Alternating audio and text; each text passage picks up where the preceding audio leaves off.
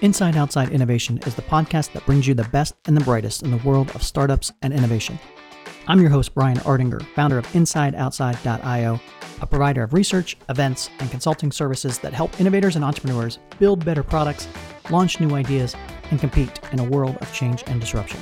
Each week, we'll give you a front row seat to the latest thinking, tools, tactics, and trends in collaborative innovation.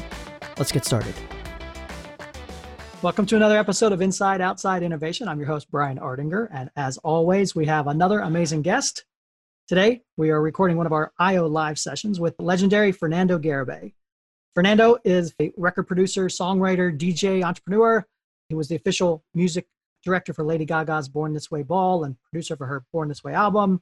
He's worked with some amazing artists from YouTube to Britney Spears, and now he's working with some amazing corporate giants as the founder of the Garibay Center. Fernando, welcome to the show. Thank you, Brian. Thank you for having me on your show. I'm a huge fan. You're one of the best interviewers I've come across, so I'm excited to be here.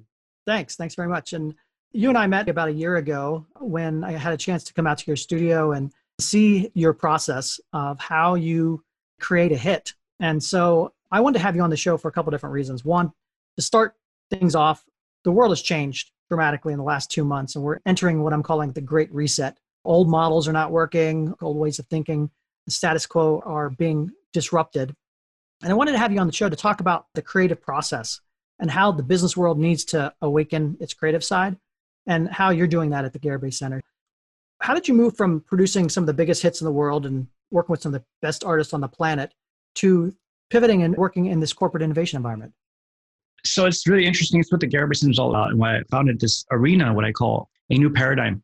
And just to clarify a couple points. One point is I still leverage and create content for the purpose of not only expanding and supporting and showing proof of concept that our model does work, but also to stay active in the creative community and stay creative myself.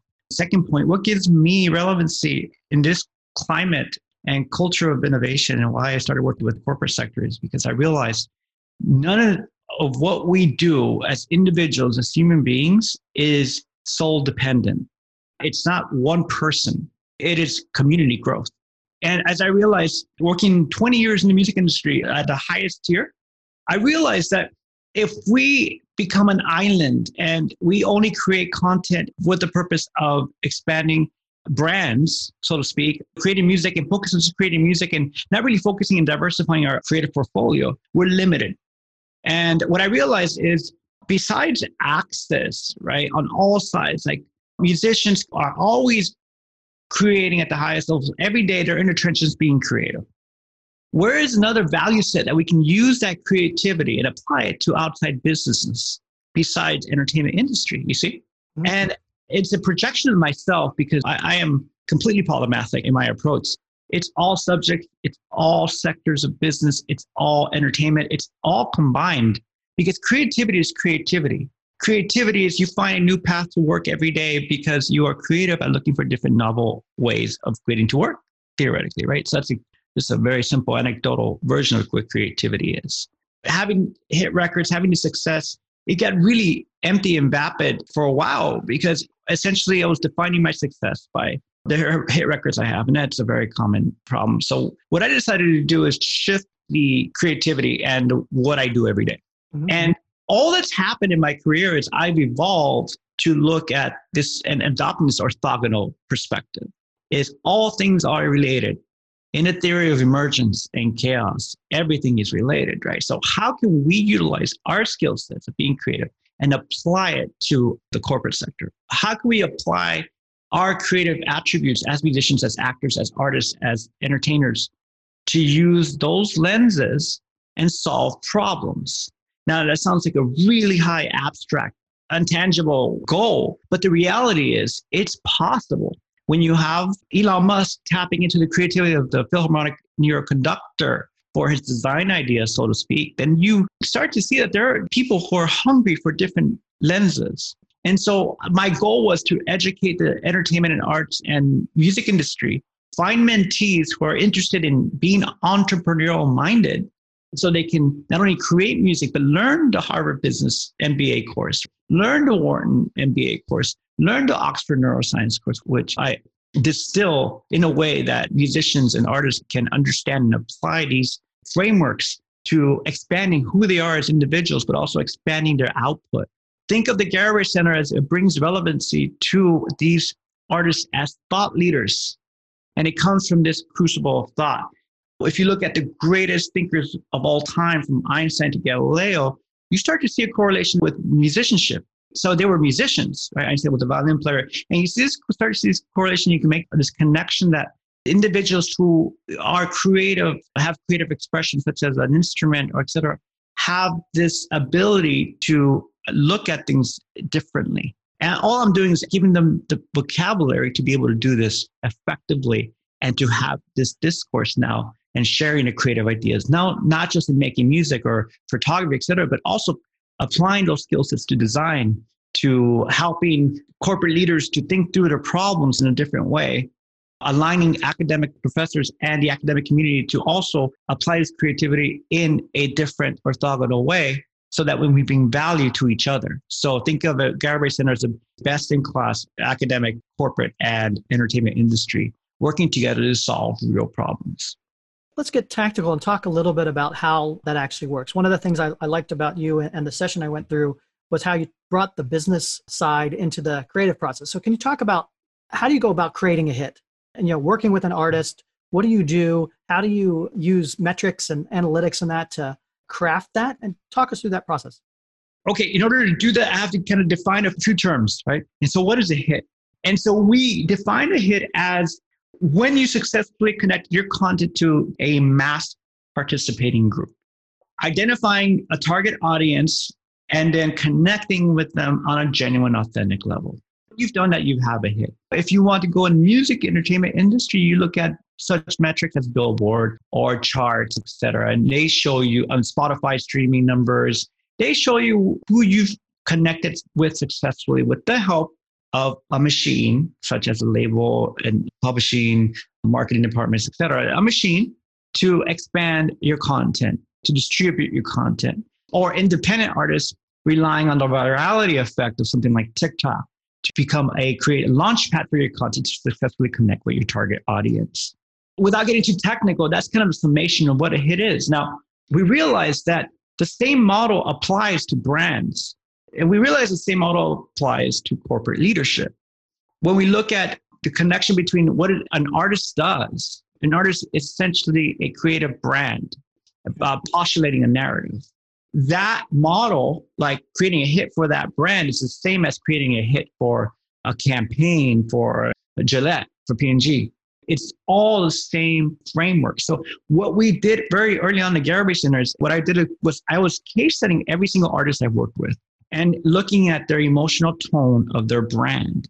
And remember, brand's just a word. It's a simple, over-contextualized word that where we can compartmentalize how the public sees who they are.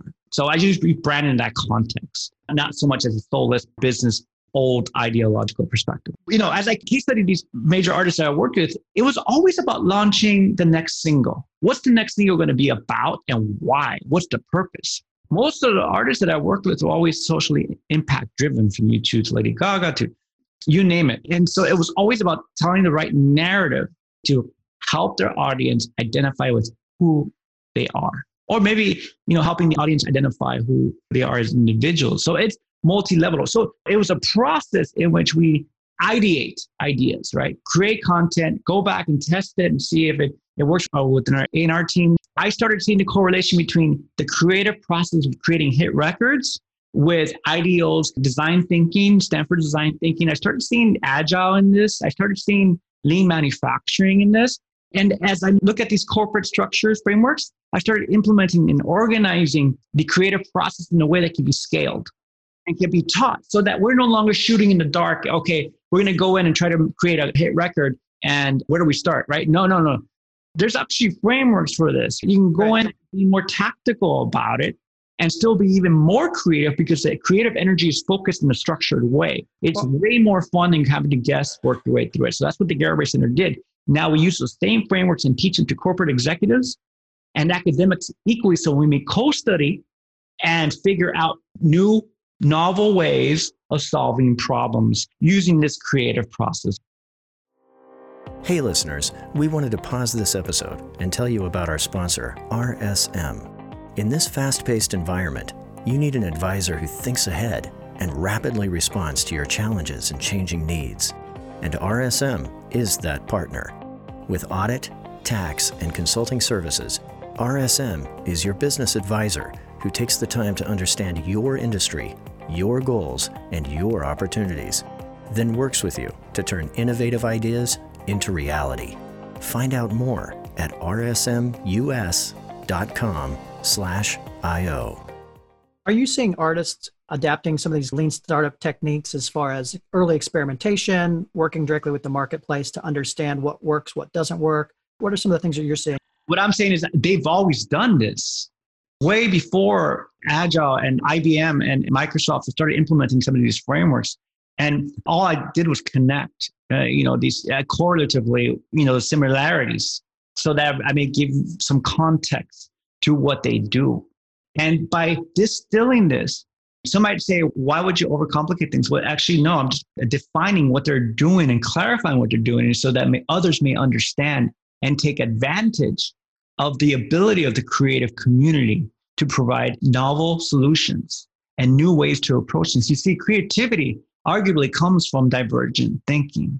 New ideas come from divergent thinking.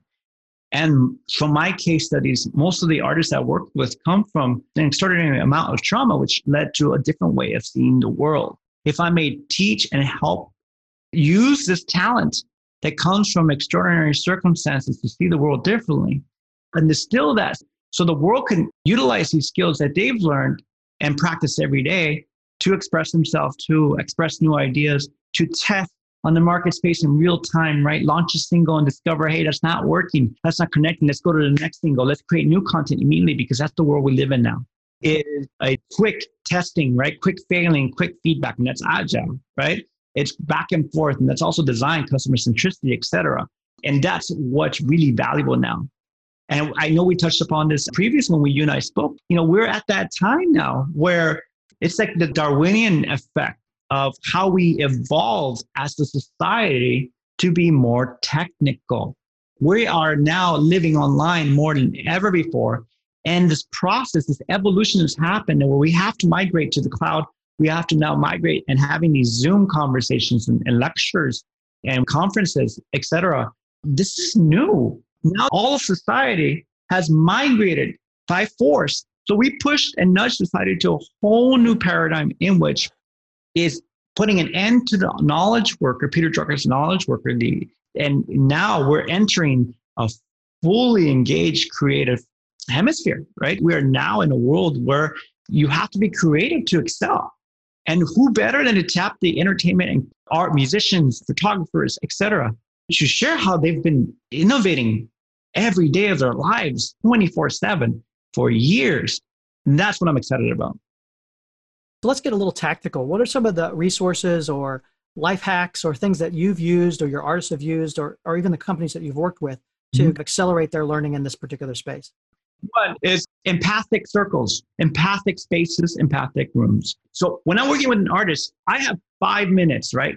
The caliber of artists that I work with don't have a lot of time. And their attention span is short because they have to have so much focus on other things. Running a machine like that with the major artists is very complex and requires a lot of thought. And if the artist is driving that, then they have to allocate time. So what I do, how do I capture attention? How do I get people, the most important thing you can do in a room is get people emotionally engaged. How do you engage the limbic system? And this is very valuable in leadership, in corporate leadership, which requires extreme empathy, right? And yet, the traditional corporate leadership structure, it lacks empathy. And that's kind of the theoretically, right? Like it's known to not really know about each other's personal lives, how they feel about things. It's more about like directives, right? Traditionally. Now that's changed completely. Now people realize in order to be creative and have novel ideas, you have to engage the limbic system. Yeah. So that's always been the case in the music industry when I work with artists. Is I have 5 minutes back to this point. I gave myself 5 minutes because I knew by that time, on average, I start to lose their attention. So what I do is immediately when I went with an artist, I ask questions. And what's the first question I typically ask? Something like, an artist just got off tour, right? So the last thing they want to be is at my studio, or they just had a big show, numerous interviews. The last thing they want to do is hear about more music, depending on their headspace. So what I ask is, what's your favorite song of all time?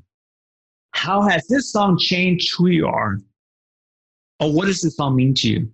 And I have not had one circumstance where they have not answered honestly. Or I'll ask something like, what was the performance that made you want to do this for the rest of your life? Something as delusional as chasing this dream of being the 0.0001% to be a successful artist. And the answer comes in a form of it was Whitney Houston when she sang this one song it was Madonna when she performed at the MTV Music Awards, right?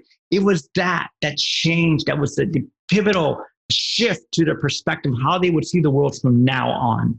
When they start talking about this, there's a prefrontal limbic system shift. Their body expression changes. They're all of a sudden back to when they were 9 years old, 7 years old, 8 years old, and they saw U2 or they saw Green Day perform, and they wanted to do that for the rest of their life. They had their calling. So I just tap into those moments, and it's the same for executives. It's the same for management. It's identifying purpose, or re-identifying purpose, or showing that purpose evolves. It's not static. In those moments to create an empathic environment within the space you're working in. That's extraordinarily powerful and valuable, because what that does, it gets the leaders in the room or every individual in the room to get engaged on a deeper level. I'm sure most of us now watch the Phil Jackson, ESPN, The Last Dance. That's a great example of what we've been doing from day one, right? When we do have writing sessions, we're in a room sharing our deepest moments, right? And that's every day with strangers, because we work with different artists every day, with different writers. So what I framework is a tactical model that can be taught so that people can engage themselves at a genuine, 100% honest level, like who they are, why they do what they do, and how can we create meaning for us, and how can we create meaning for our brands, our community, so we may make a social impact and create change in the world. That can happen in any room. Absolutely. And that's inspiring people towards action. We're going to open up for Q&A in a bit here. You've been around, again, some of the most creative individuals on the planet. Are there particular attributes that stand out or skill sets that these folks have that differentiate them and put them at that 0.00001%? What have you seen? That's one of the core essence of why I started case studying, the artists I've worked with. And I want to be careful how I answer that, because in respect to the artists and how extraordinary each one is in their own unique way. The universal attributes that I was able to recognize is divergent thinking. It is divergent thinking coupled with the ability to get rid of that wall. Let me explain. Majority of the artists I've worked with have had traumatic events happen to their lives, as most of us have. Yeah. Now, what they were able to do is translate those traumatic events to create meaning and purpose in their life. I was bullied, so I'm going to take that and help others that were bullied too. Or I was abused by my parents, so I'm going to take that and make that my drive so that I can share that I can overcome, that no one can stop me. These commonalities of triumph using divergent thinking coupled with the themselves, that combination was like lethal. That cut through all the noise, that aligned with their dedication to their craft. So let's just add that too, right? So it's divergent thinking, authentic selves, and extraordinary ability to not only craft, but to harness the skill sets so they may apply it to these two principles. Are you seeing things differently now? Like as the world's changing, as the entertainment world's changing, how do you see what you're learning and what you're working on? How's that going to change as this new world's changing? That's the now, right? So yeah. I mentioned before, I believe the Darwinian effect is incredibly advantageous. I mean, think about this. The world just hit a pause button. What a great time to take advantage of that in a way where you can better yourselves, right? Here's what I do. And here's what I recommend everybody do, because not only has it worked for me, but it's worked for so many people that I pass this on to. And that is educate yourself, right? I mean, imagine if in a perfect scenario, you can put a pause button on the world so you can learn as much as you like about bettering yourself and bettering your world, bettering your family's lives, bettering your community, the lives of people, right? By educating and understanding and giving yourself the tools to learn how people have failed in the passions that you have so that you may not repeat those failures. How powerful is that?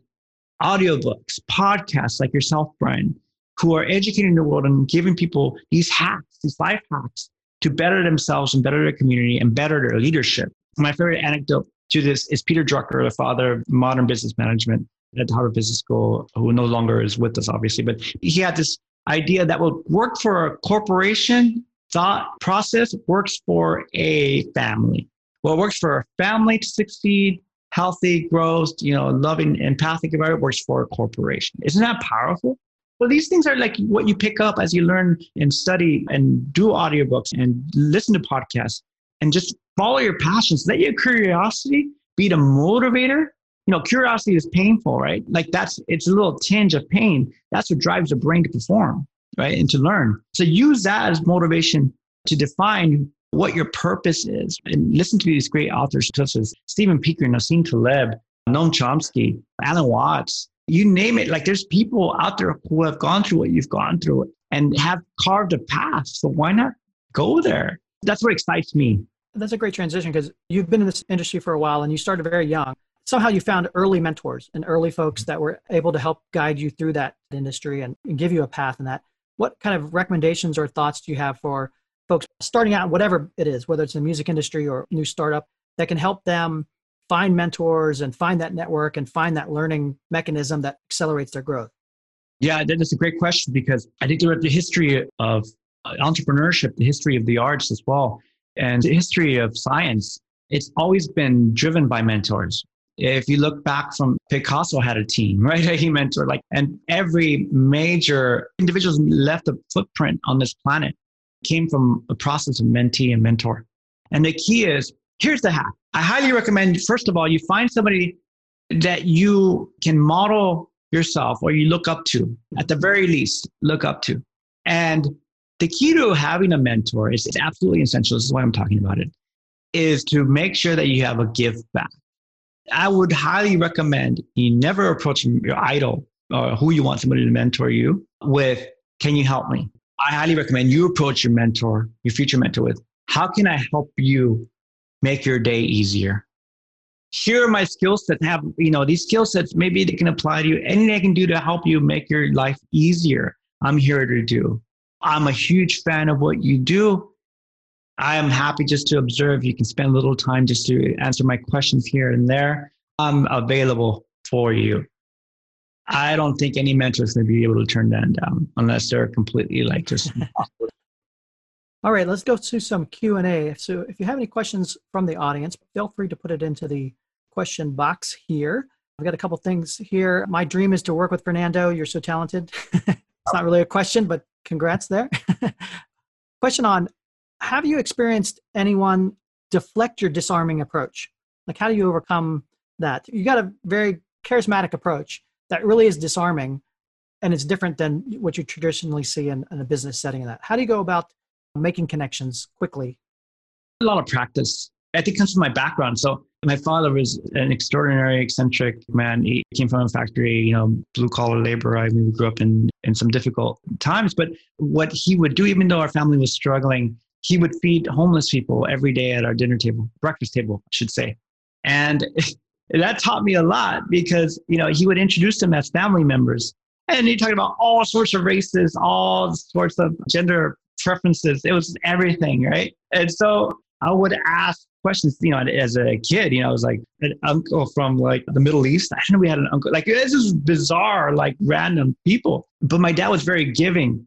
So I learned how to connect with everybody by looking for universalities, right? We all get hungry.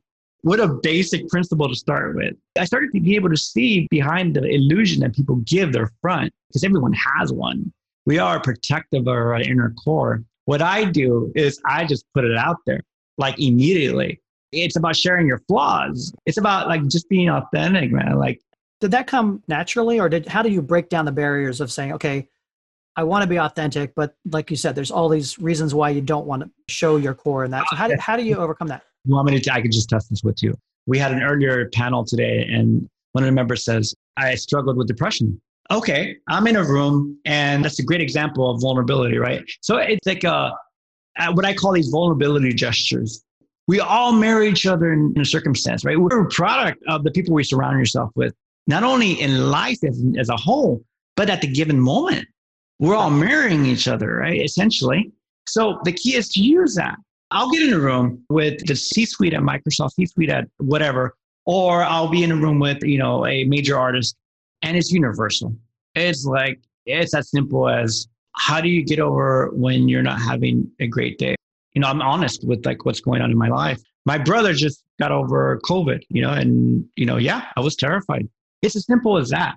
And sharing that aspect, immediately people engage. Oh yeah, me too, And the biggest, easiest starter in a creative community is mental wellness, right? What I call mental fitness.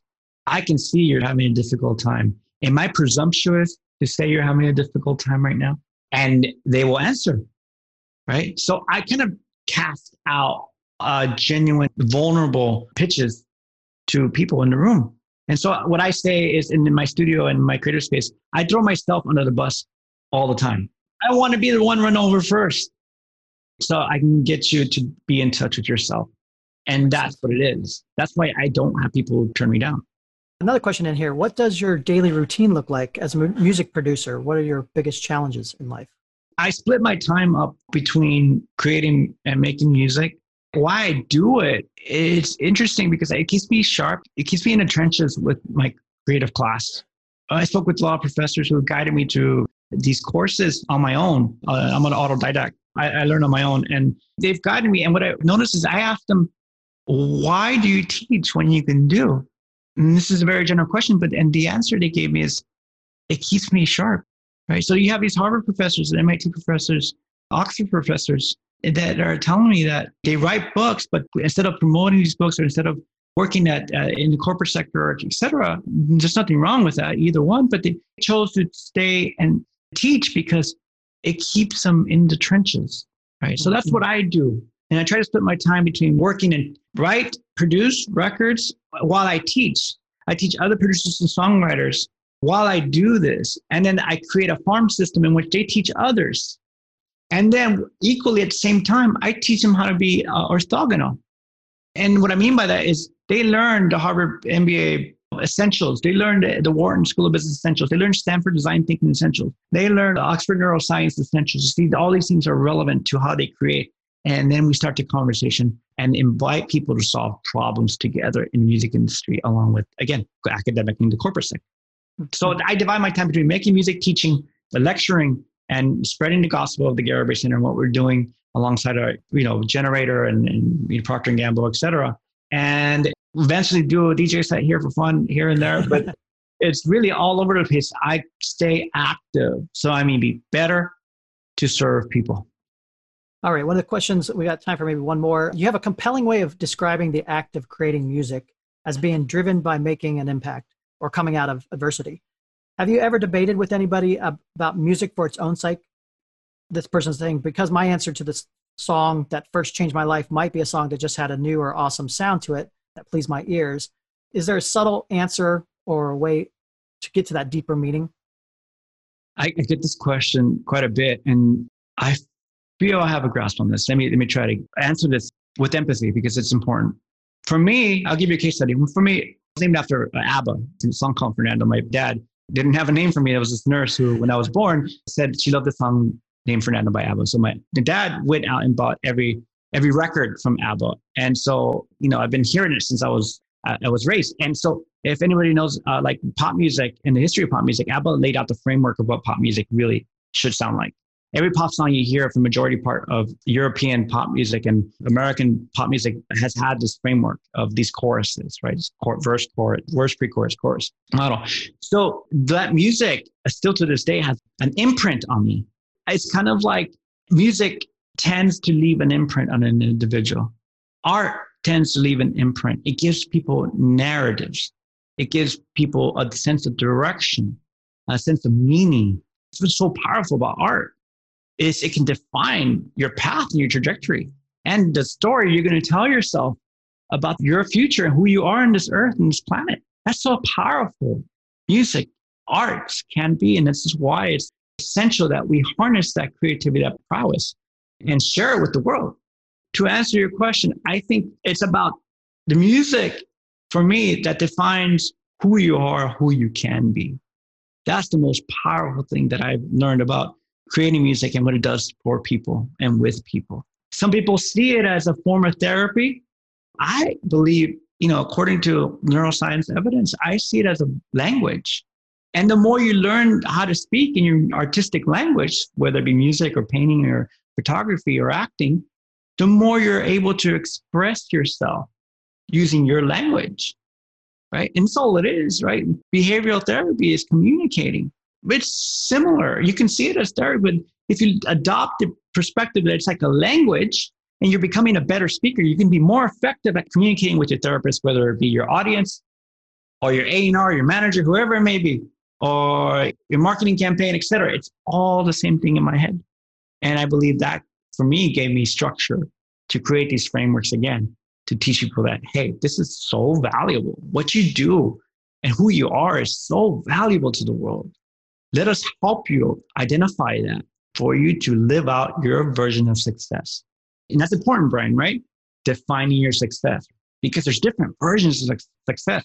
We don't have to model our success after what's out there right now. We can create our version of success on a novel version of ourselves in the future. Well, Fernando, it's always fascinating to have you on the show and to talk about some of the things that you're seeing out there in the world. If people want to find out more about yourself or the Garibay Center, what's the best way to do that? TheGaribayCenter.com, Fernando Garibay at Instagram, Fernando Garibay at Twitter. Be creative in how you reach out to me. And that's how we identify talent that we can fast track, right? And the key, again, my mission is to create a thought leadership paradigm in the music industry, in the arts community, to align and share the intellectual thought leadership prowess. And that's the big goal. It's the new value prop that since we live in a creative world, why not bring the creative class along for leadership and thought leadership? That is the most powerful thing I think I can contribute to this world at this moment. As the world changes, we definitely need some additional thought leaders and new ways of thinking about everything. So I appreciate you coming on. If people want to find out more about InsideOutside.io, please go to our website. We're going to continue to do these IO Live events. Next Thursday, we have Henrik Wergelin, who is the founder of BarkBox and also Prehype. So join us for that and sign up for our newsletter and be part of the InsideOutside.io community. And thanks for coming out and joining us. Thank you, Brian. Thank you so much. Thank you for your wonderful, wonderful interview. That's it for another episode of Inside Outside Innovation. If you want to learn more about our team, our content, our services, check out InsideOutside.io or follow us on Twitter at the IO Podcast or at Ardinger. Until next time, go out and innovate.